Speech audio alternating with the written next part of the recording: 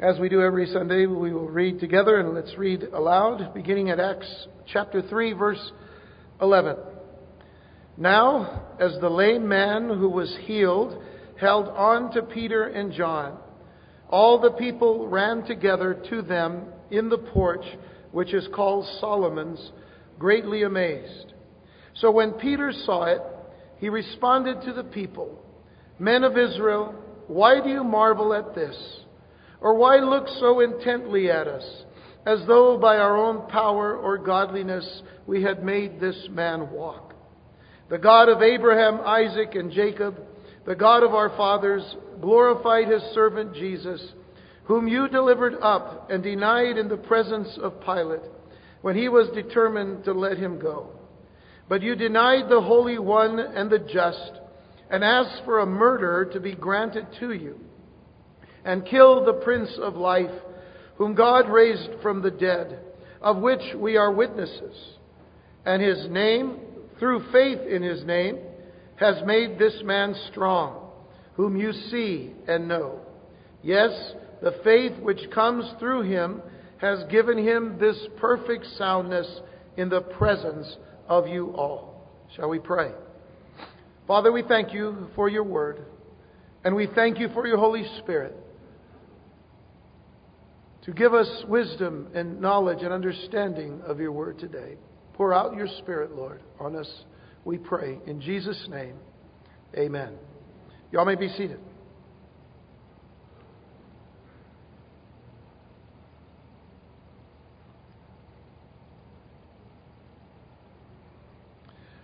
This lame, crippled man that had sat by that gate called Beautiful for much of his life, 40 years he was crippled from birth, seeking whatever alms that he could receive from the people entering into the temple. This lame, crippled man that was healed by the power of God through the apostles Peter and John represents for us a number of things that are typical of our own lives before and after we come to Jesus Christ. Certainly, he was an illustration of the lost sinner, since he, first of all, was born lame, and all are born sinners. He could not walk, and no sinner can walk so as to please God. He was outside of the temple, and sinners are always outside of God's temple, the church. He was begging for sinners or beggars, always searching for some sort of satisfaction, even if it be meager. But the first picture that we see after this miraculous healing is the power of God in the heart of man to change the conditions of life as man has only known them to that which exalts the precious name of Christ with every step taken and with every breath that is breathed. You see, with the intensity of Peter and John's eyes burning into the very heart of this lame man, and when they say to him, "You look at us," they lifting him up by the prompting of the Holy Spirit, the crippled feet and the ankles receiving strength. He did what he never had done with strength, he did what he had never done with strength that he never had, to walk and to leap and to praise the Lord for a life that he never lived. And that as well is a reflection of each and every one of us who have come to Jesus Christ from that same lame and crippled condition.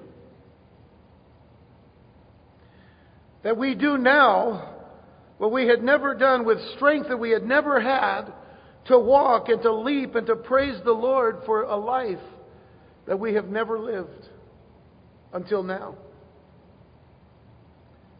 And in having received these blessings, the man shows us how every believer in Jesus Christ should be and how every believer in Jesus Christ should act. Entering the temple in fellowship with God's servants and praising God for His mighty deeds. That is what I hope you came into this place to do today. That you came in here with that desire, with that fervency in your heart to give praise and honor to God for the great and the wonderful things that He's done. In Psalm 122 verse 1, the psalmist said, I was glad when they said to me, let us go into the house of the Lord. That is how we are to enter into this place each and every time we gather to praise the Lord. Glad because of the great things that He has done for us.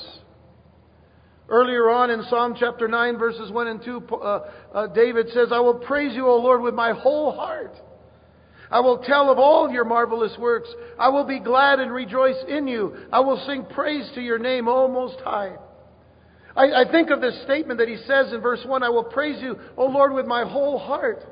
I wonder how many of us come in here today, into this place, whether it's just today or whenever, but do we come in with that desire to praise God with our whole heart? Sometimes I wonder, and I think about myself as well. Do I ever come in here just half-heartedly, just because I have to, or just because, it's Sunday, or it's Saturday night, or it's Wednesday, or whatever, but I come in half-heartedly. What is that going to do? What's going to happen? I mean, I spend a few minutes, a couple of hours, maybe, or an hour and a half, or an hour, and then I go, accomplishing what? If I don't come in here with that desire to praise God for the great things that He's done. Waiting and with expectancy to hear what God wants me to hear, and what God wants me to know from His Word so that I can go out and do those things that will honor Him. We cannot come into this place half-heartedly and expect any great thing to happen. Although God can work on the half-hearted heart and awaken us to the very fact that we need to give all of who we are to the Lord. But that lame man had never gone into the temple because he had been lame. That lame man had never gone in to praise God. He probably blamed God for his condition. But there, in one instant, in a moment, he's doing things that he had never been able to do before, standing, which of course he didn't even have to practice. God gave him the gift to stand. God gave him the gift to walk and the gift to leap. And what does he do? He goes in walking, leaping, and praising God. And what marvelous works he had to tell. For what had just happened to him. And his walk was new, it was different, attracting many now to be in wonder and amazement over what had taken place. Why? Because they knew that this was a miracle. They knew that this man couldn't have faked what he had done for 40 years. This is how he lived. This is how he was born. But now they see him walking, leaping and praising God, and they're running, scurrying together, trying to find out what has taken place. And so the excitement was far from over from that day of Pentecost when things were happening within the temple and the people were wondering, what's going on here? What is this that is taking place?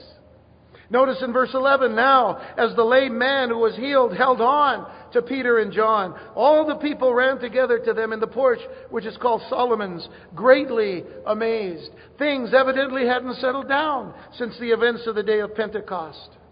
Really, just a few days earlier, wasn't it? And this became another opportunity for Peter to present Jesus Christ and to offer forgiveness to the nation of Israel. Because twice now, God has done things to get people's attention. The great moving of the Holy Spirit upon the 120. The 120 beginning to praise God in languages they had never known. And the people began to ask the question, what is going on here? And now this lame man walking, leaping, praising God. Twice God has done things to get people's attention, and both times Peter takes the opportunity to tell his fellow Jews about Jesus Christ. But we don't want to miss out on something really beautiful here. We don't want to miss out on a beautiful picture that is given to us in verse 11. It is this picture of this healed man holding on to Peter and to John. He was holding on to them. And I have to tell you, he wasn't holding on to Peter and John because the healing had expired. It was only for a moment. He walked, leaped, praised God, and then all of a sudden, oh my God, the batteries are dead. He wasn't doing that. He wasn't holding on to them because all of a sudden there was no more healing. He had the healing. Why was he holding on to Peter and John? He was holding on to new friends. How many friends could you have when you sit at the gate beautiful begging for alms? But now he has friends. He has beautiful friends. He has great friends, new friends. And that not only friends, but brothers in Christ. But even more importantly, the picture, holding on to them. He was holding on to them as a child would hold on to their father. He was holding on to the very vessels that God used to bring this healing to his body and healing to his heart. He was holding on to them as spiritual fathers who he didn't want to let go. What he received was something that was going to benefit him for the rest of his life. And that holding on is something that we need to do ourselves when we've come to Jesus Christ and realize, what happened to us the day that we went from darkness into light, when we went from death into life, was something that we don't ever want to let go. And Christians, if you've been a believer for any amount of time, you know that there are periods of time in our life that we sometimes just ease away a little by little, and we find ourselves where we don't really need to be, away from the God that we love. And when He brings that realization back into our hearts through conviction of the Holy Spirit, we run back to do what? To hold on. And thank the Lord that He gives us those opportunities to do that. But let's do that and hold on, and let's never let go. Why? Because He is the source of our life. And hold on to the things. This is one reason why to the church of Ephesus, Jesus in Revelation chapter 2 brings this condemnation to a church that was busy, to a church that was active, to a church that was acting like an organization. All the wheels and all the gears were oiled. But He says, but I have this against you. You've left your first love. And He says, return to your first love. Return to it. And hold on to it. And He's holding on. And what a precious sight that had to have been. What a wonderful example of gratitude and thanksgiving. Being grateful for the vessels that the Lord puts in our lives to heal us. We don't look in the ministry, we don't look for those accolades. We don't look for the applause, But you know what? But it blesses our heart when people will say, God used you for something in my life. And it just goes to the depths of our heart to think, wow, what a joy. Remember when Jesus said, heal the 10 lepers. And the 10 lepers, only one of those 10 lepers came back to Jesus to thank Him. Came back to show Him gratitude. What happened to the other 9? I can't believe that they didn't have gratitude. They just didn't show gratitude. And that's a big difference. And here He's holding on to Peter and to John. Grateful for what God did in using them. And it brings one more verse to mind. It's Hebrews chapter 10, verses 24 and 25.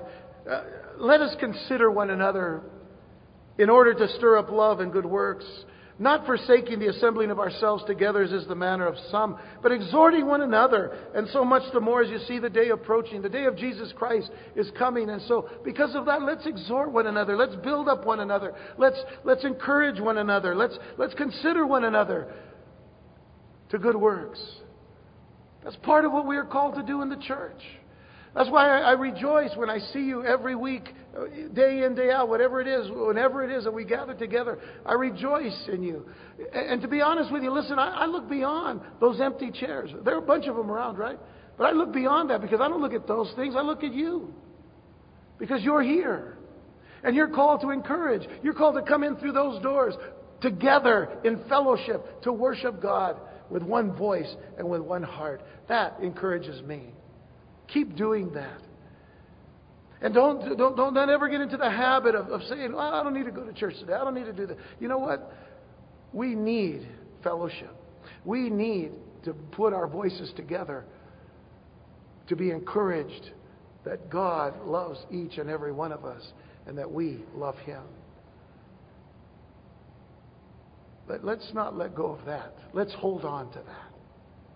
I spent a lot of time on that. I wasn't going to do that, but I just felt we need to be encouraged. Jesus is coming soon. The world is going, where. in a handbasket, as they say. This world is falling apart, but not the church. Not the church. Let the church be the church and the people rejoice. That is what we are called to do. With all of this going on, getting back now, let's get back quick. The people then, with all that was going on, the people began to assemble in Solomon's porch, which was a covered portico that ran the entire length of the eastern portion of the temple's outer court. It was a great outdoor location for a large gathering of people, and Peter wasted no time in taking advantage of the situation. Look at verse 12 now. So when Peter saw it, he responded to the people. Second thing, I should say the second time he's done that. When the people began to gather and asked, what is going on here? Are these people drunk? In Acts chapter 2, day of Pentecost. He responded. Same thing here. When Peter saw what was happening, the people were coming, Peter responded to the people. And he said, as he said before, he gave them a name, Men of Israel. Why do you marvel at this? Or why look so intently at us as though by our own power or godliness we have made this man walk? You're running over here and looking at us and thinking that we're something and we have some power in and of ourselves to have raised this man from his lame condition into the condition in which he's in, as if we have the power. You see, Peter knew that he was nothing more than a fisherman from the standpoint of who he was, how he was dressed, what he looked like. He knew that he was nothing more than a fisherman. Certainly in his heart he knew he was more than a fisherman. Because now he was a believer in Jesus Christ. Now he was a vessel of the Lord Jesus Christ. But the great power that was displayed that day was displayed by Jesus himself. Please understand that when people get healed, they get healed because of the power of Jesus Christ. And the great power that was displayed that day was displayed by Jesus himself, and it was another proof that Jesus was alive. And this is what he's trying to get across to the Jewish people in the temple. It was also to prove that the Holy Spirit had indeed come with promised blessings. He had to let them know, listen, as the Scripture said, this is what's going to happen when the Spirit comes. And so he was proving that the Holy Spirit had indeed come with promised blessings.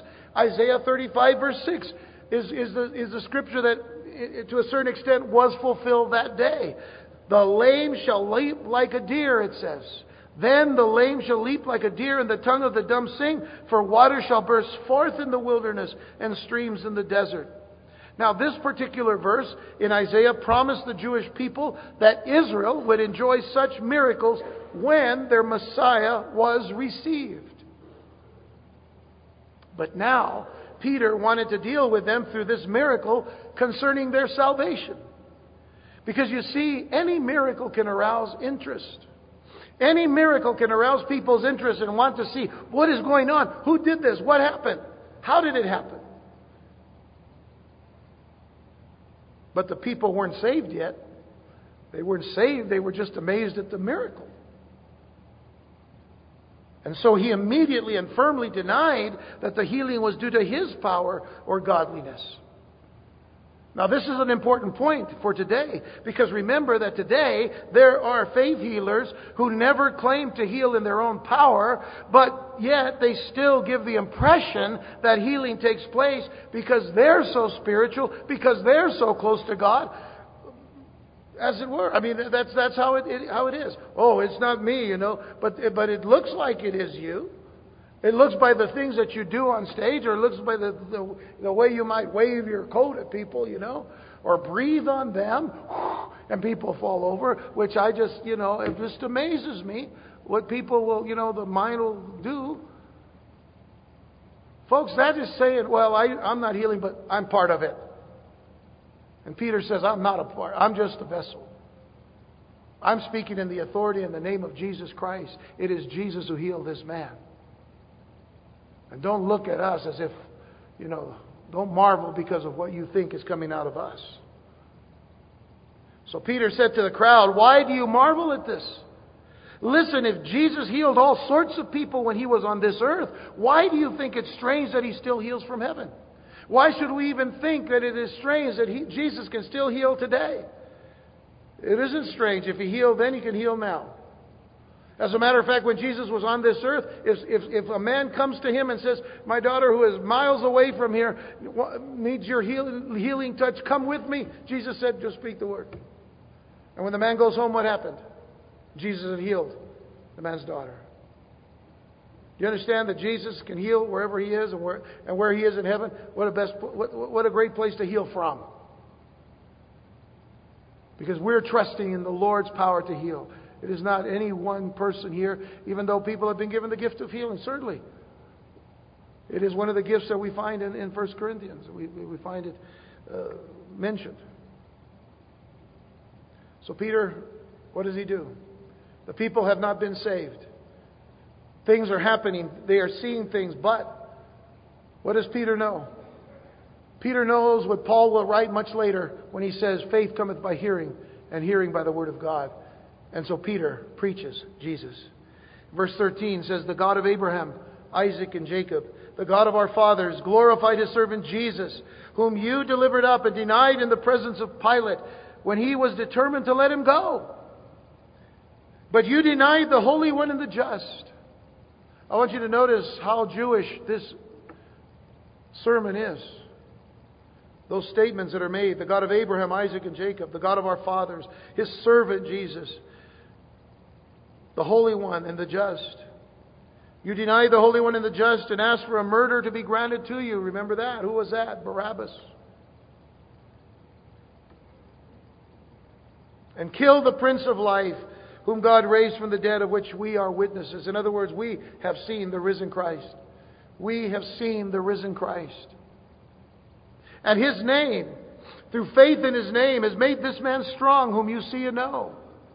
See, do you want to know who healed this man? The name and faith in His name.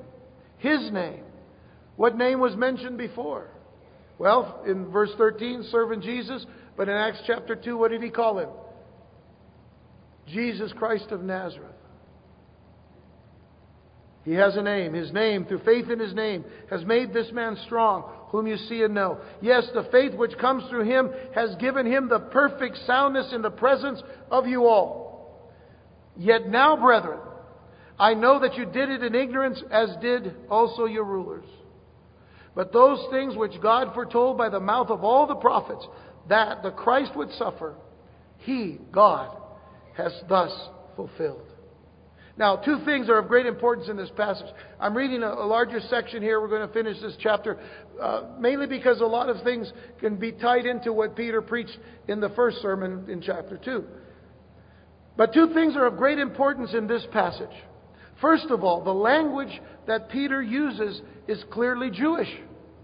The language that he uses is clearly Jewish. The names mentioned are the titles of the Jewish Messiah, servant, the Holy One, the just, the Prince of Life. You know, you start thinking about the things that were stated in Isaiah chapter 9. Unto us a child is born, unto us a son is given. And His name shall be called Wonderful Counselor, Almighty God, Everlasting Father, Prince of Peace. And so the names are mentioned are titles. The terms that would be used in the next section that we'll read in just a moment describe the promised kingdom of God on earth.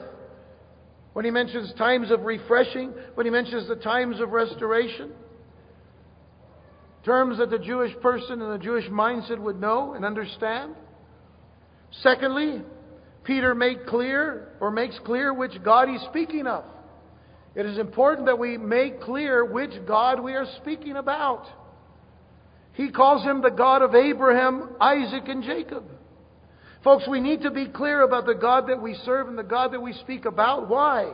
Because so many people with strange and different ideas about God may think that we're talking about one and the same God with them. You know, when they have all kinds of weird and different ideas about their God. There are New Age gods today. They say, well, I pray to God. Well, which God? You know, I always ask, well, which God are you praying to?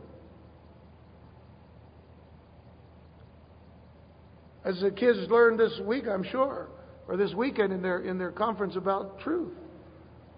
The God of Abraham, Isaac, and Jacob, the God of the Bible, It is different, really different than the God of Mormonism. Different than the God of Jehovah's Witnesses. Different than the God of many other cults and all. When people just want to talk about God and don't specify, we need to know. Our God is one God, and Jesus Christ is God in the flesh. We need to clarify these things. So Peter clarifies what God we're talking about, the God of Abraham, Isaac, and Jacob. We have to know the difference, and we should know otherwise, what others may say. So what makes this sermon great then? What makes this sermon great is that it is all about Jesus. It is all about Jesus from beginning to end. It isn't about Peter. It isn't about Peter's anything. It isn't about any strength or power that Peter has. It is about Jesus Christ. It is about the Lord. That is how our conversation should be when we talk to people about the Lord. It is about Jesus.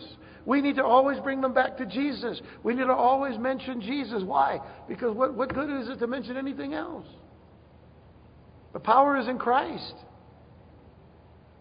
But then, what Peter does is he places the guilt of Christ's death directly where it needed to be. He does it again. And may I say, he does it with great boldness. He tells them, whom you delivered up and denied in the presence of Pilate when he was determined to let him go. Now that's a bold statement to make. And what he's really implying here more than anything else is he's saying, that if we had, as a nation, had received Jesus as Messiah, then we would truly see His power. Then He would come in all of His glory. But you see, God already knew that wasn't going to happen. And so they were going to kill Him. But as we learned in chapter 2, it was part of God's plan. And through it all, it wasn't just the Jews that did this. Jews and Gentiles were all guilty. Do we know that? Yes, we do. Why? Because the Romans would not have crucified Jesus without the Jews, and the Jews could not have crucified Jesus without the Romans. Jew and Gentile crucified Jesus. Bring it down to our day and time. Before we came to know Christ, were we not a part of that as well? Our sins put Jesus on the cross. Now, some believe that the boldness of Peter to proclaim this was an even greater miracle than the healing of the lame man. And in a way it was. Why? Because Peter was one who was running scared during the time of Jesus' trials and all. And he was hiding and he was denying Jesus. He denied Him 3 times. But now he's not denying anything. He's out there making the bold statement. You delivered Him up. You denied Him in the presence of Pilate. But is he downright accusing them? Or is he saying something else? Because it brings us back, you see. It brings us back to mind the reason for Peter's sermon here. Look at verses 15 and 16. You kill the Prince of Life, but then notice the next phrase. Whom God raised from the dead. Here's the purpose. Yes, He died, but God raised Him from the dead. Of which we are witnesses. We've seen Him. Folks, when people were using the excuse to exterminate the Jews during the Holocaust, and they were saying they were Christ killers, folks, that was totally bogus. Because Peter himself, a Jew, said to them, yes, you delivered Him up, but God raised Him from the dead. There is still hope for you. There is still hope for Israel. There's still hope for the Jewish people. And so he says, whom God raised from the dead, of which we're witnesses, and His name, through faith in His name, has made this man strong, whom you see and know. Yes, the faith which comes through Him has given him this perfect soundness in the presence of you all. Folks, Peter wouldn't even take credit for the faith that was exercised in the healing. He did what he did in the authority and the power of Jesus Christ. See how people today are going around saying, "Oh man, we just need to have. We have faith. We have faith. We trust faith." They have faith in faith. I have faith in Jesus. I don't know. There's a big difference to me. We need to have faith in Jesus because Jesus is the power. I don't have faith in faith. I have faith in Jesus Christ. And by the way, the faith that I have to have faith in Christ, that faith God gave to me because I didn't have it. And He gave it to you because you didn't have it. He gave it to us. Look at verses 17 and 18. Yet now, brethren, I know that you did it in ignorance. What you did in ignorance, as did also your rulers. But those things which God foretold by the mouth of all of His prophets, that the Christ would suffer, He has thus fulfilled. God has fulfilled it. And once again, Peter offers hope. Time and time again, we see Peter offering hope to his own people. And he offers hope even after the need to know that sin was committed to put Jesus on the cross. As in chapter 2, Peter recognized a call for the execution of Jesus in ignorance of God's eternal plan, which of course doesn't make them innocent, but it defines the nature of their guilt. And folks, today, we cannot claim ignorance of the law if we break the law ignorantly because we didn't know the law. That doesn't make us innocent. We're still guilty. If we break a traffic violation or we commit a traffic violation out of ignorance because we didn't know this law, that doesn't keep us from getting the ticket. Because we're not to be ignorant of the law. And these people who were supposed to be God's people, who had God's law and God's word, they should have known, but they were ignorant. But there's an important distinction that we have to make here as well. Because if sin is committed in ignorance, it's still sin. But it is different from sin committed in full knowledge. If I commit a sin in ignorance, I know that I have to be awakened to the fact that I did something that I didn't realize I shouldn't have done. But that's different than somebody who just outright says, I am going to hurt somebody. If I offend any of you ignorantly, I didn't realize it, and I don't know it, for weeks on end, I didn't know that I had hurt you or said something to you. Later on, I find that out. I feel terrible about it. But a person who wants to hurt somebody, who wants to inflict some kind of abuse or damage in some way, that's a whole different story altogether, isn't it?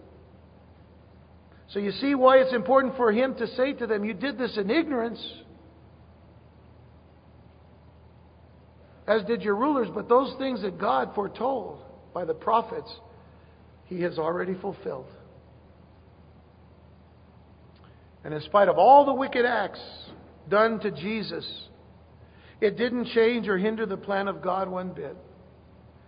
It didn't hinder or change the plan of God one bit. The Lord took the worst evil committed and He used it for good. Isn't that a wonderful thing to know about the God that we love and serve? That He can take the worst evil and He could use it for good. God could take the worst things that happened to those same Jews, those 6 million Jews in the Holocaust. And we would say that is just the most tragic thing that has ever happened. Revealing the very wicked and evil hearts of men. And turn it around and just a few years later, out of the ashes of that Holocaust, the nation of Israel rises. You see, in the life of Joseph and his brothers, when Joseph was mistreated and left for dead by his own brothers, what his brothers meant for evil, God meant for good. Genesis 50 verse 20. Joseph himself to his brothers says, as for you, you meant evil against me, but God meant it for good in order to bring it about as it is this day to save many people alive. I am here to save our people.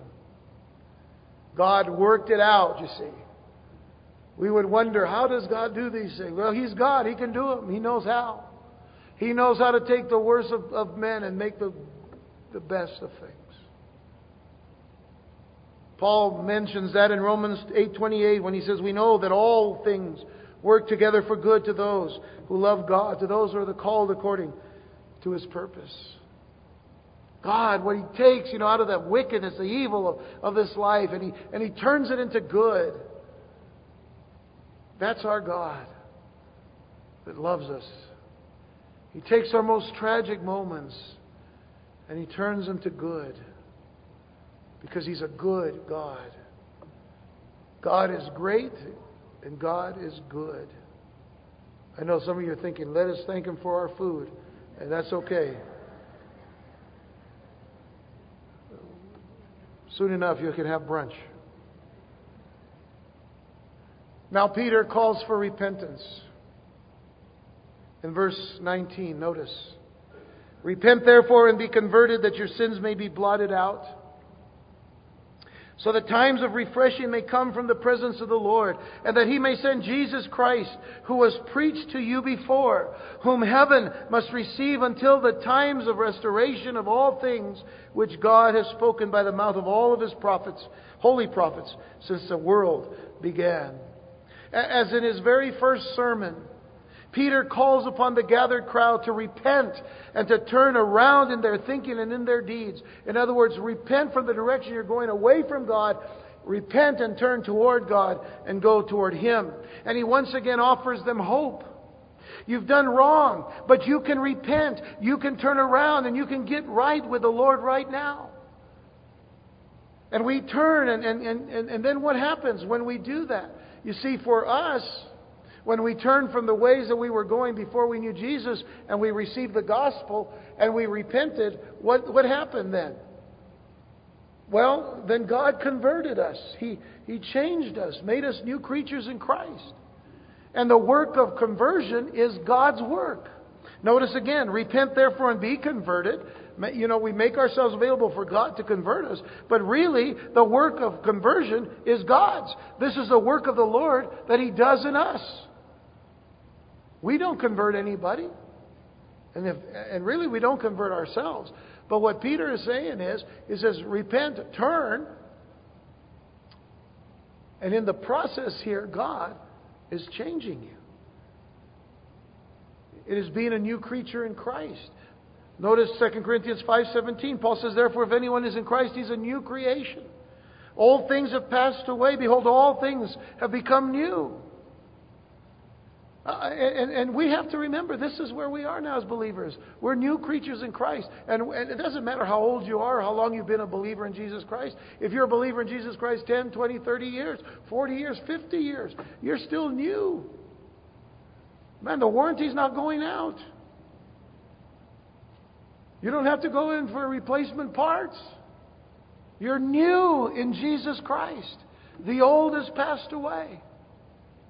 And then it's interesting that Peter would then use the next term, blotted out. When he says, repent and be converted that your sins may be blotted out. To refer to our record of sin. It was obvious that he would do this because the ink of those days did not contain any acid content. And so it didn't bite as inks do today. You know, they bite the paper. And you know, it doesn't matter, you know, you can try to scratch it out. And most inks, you can't. It's stuck on there. But in those days, they didn't have this acid content in their ink. So it didn't bite or adhere to the paper. So it could almost be wiped off completely with a damp cloth. That's one reason why they protected their documents and all of their scrolls the way that they did. And tried to preserve them, because it would have been just easy just to take a damp cloth and just wipe that off. And this is what happens. You see, it's what happens when the Lord wipes away our record of sin. Isaiah 43:25 says, I, even I, am He who blots out your transgressions for my own sake, and I will not remember your sins. What a promise. What a promise. I will blot out your transgressions. And this is what Jesus did for us on the cross. He blotted out our transgressions. He took them and nailed them on the cross. He's taken our sins. He's cast them as far as east is from the west. The east and west never meet. He's cast our sins into the depths of the sea, never for us to see them again. The devil can come before the Lord accusing you of your sins.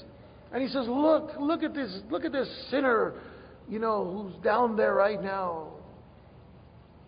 And the Lord says, there's nothing here. It's been blotted out.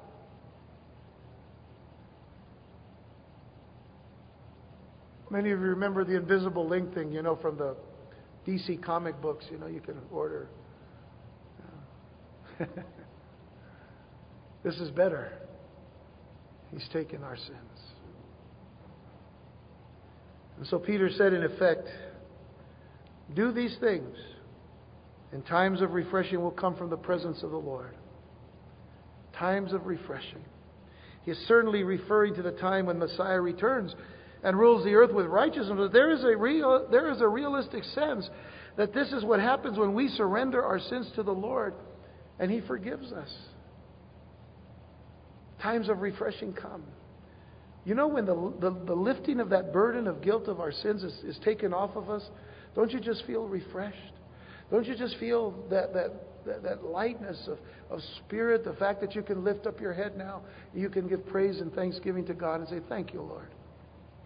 Thank you so much for loving me, to take those sins off of me. There's a time of refreshing that comes to the heart when we realize that the Lord has cleansed us and made us clean and pure.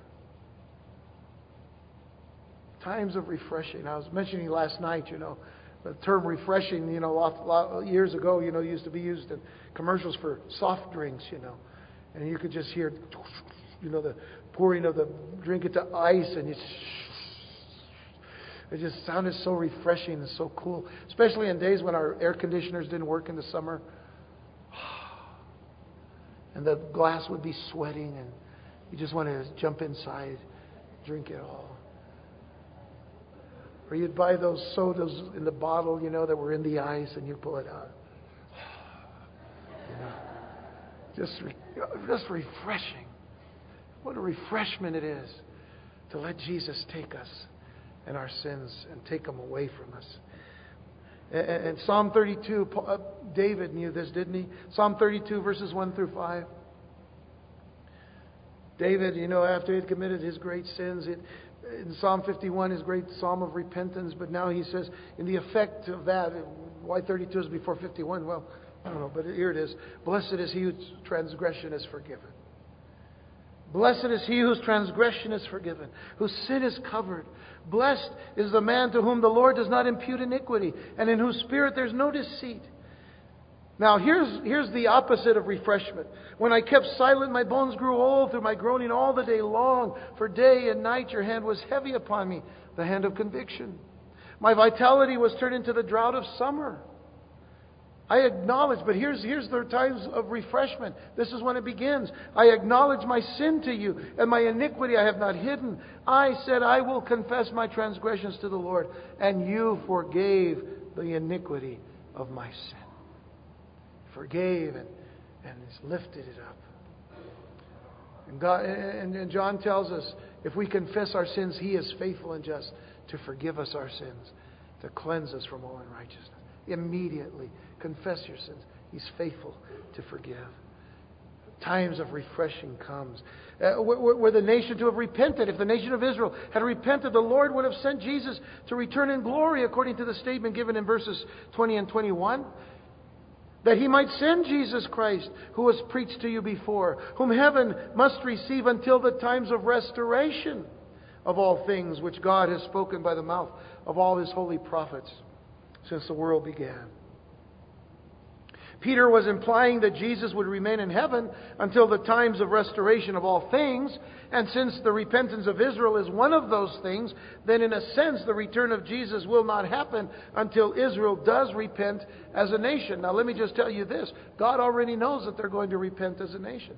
He already knows it, and all we have to do is read Zechariah chapter 14 to know this. All we have to do is read all of Zechariah, or read the prophets and begin to realize that every time God talks about restoring His people, He's going to do that. So God already knows that the nation is going to repent. Peter understood this somewhat in Romans chapter 11 when he says in verses 25 to 27, he says, For I do not desire, brethren, that you should be ignorant of this mystery, lest you should be wise in your own opinion, that blindness in part has happened to Israel until the fullness of the Gentiles has come in. And so all Israel will be saved, as it is written, the deliverer will come out of Zion, and he will turn away ungodliness from Jacob, for this is my covenant with him, when I take away their sins. So there is a deliverance that is coming for Israel. And so Peter is understanding of this when he mentions the times of restoration. But also remember this, that he is dealing with individual hearts. And he's saying Jesus has already come and he has already revealed himself as Messiah, and he can be received right now. And if you receive him now, times of refreshing will come, and we will wait together for the restoration of all things. But we know that he has come. And lastly, Peter warns them of the danger of rejecting the Messiah Jesus. Verses 22 to the end, he says, "For Moses truly said to the fathers, the Lord your God will raise up for you a prophet like me from your brethren. Him you shall hear in all things, whatever he says to you. And it shall be that every soul who will not hear that prophet shall be utterly destroyed from among the people. Yes, and all the prophets, from Samuel and those who follow, as many as have spoken, have also foretold these days. You are sons of the prophets and of the covenant which God made of our fathers, saying to Abraham, and in your seed all the families of the earth shall be blessed. To you first, God, having raised up his servant Jesus, sent him to bless you in turning away every one of you from your iniquities." Going from the general as a nation to the specific, the individual. He will in turn away every one of you from your iniquities. Every one of you. It is important to note that the Jews of Peter's day were aware of Moses' prophecy. But there were those who thought also that the prophet that is mentioned there would be someone different than Messiah. That there was a prophet and there would be a Messiah. But Peter makes it clear that the prophet and the Messiah were one and the same.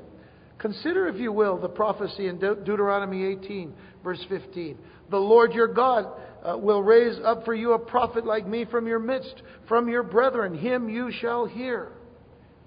Him you shall hear. Who would you hear? You would hear Messiah, but he comes as a prophet.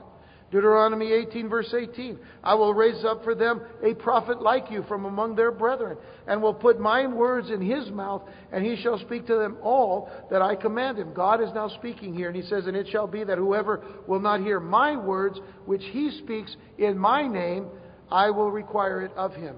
When we look at Jesus Christ in his earthly ministry, what did we see? We saw the Messiah, the things that he did. We heard God through the prophet.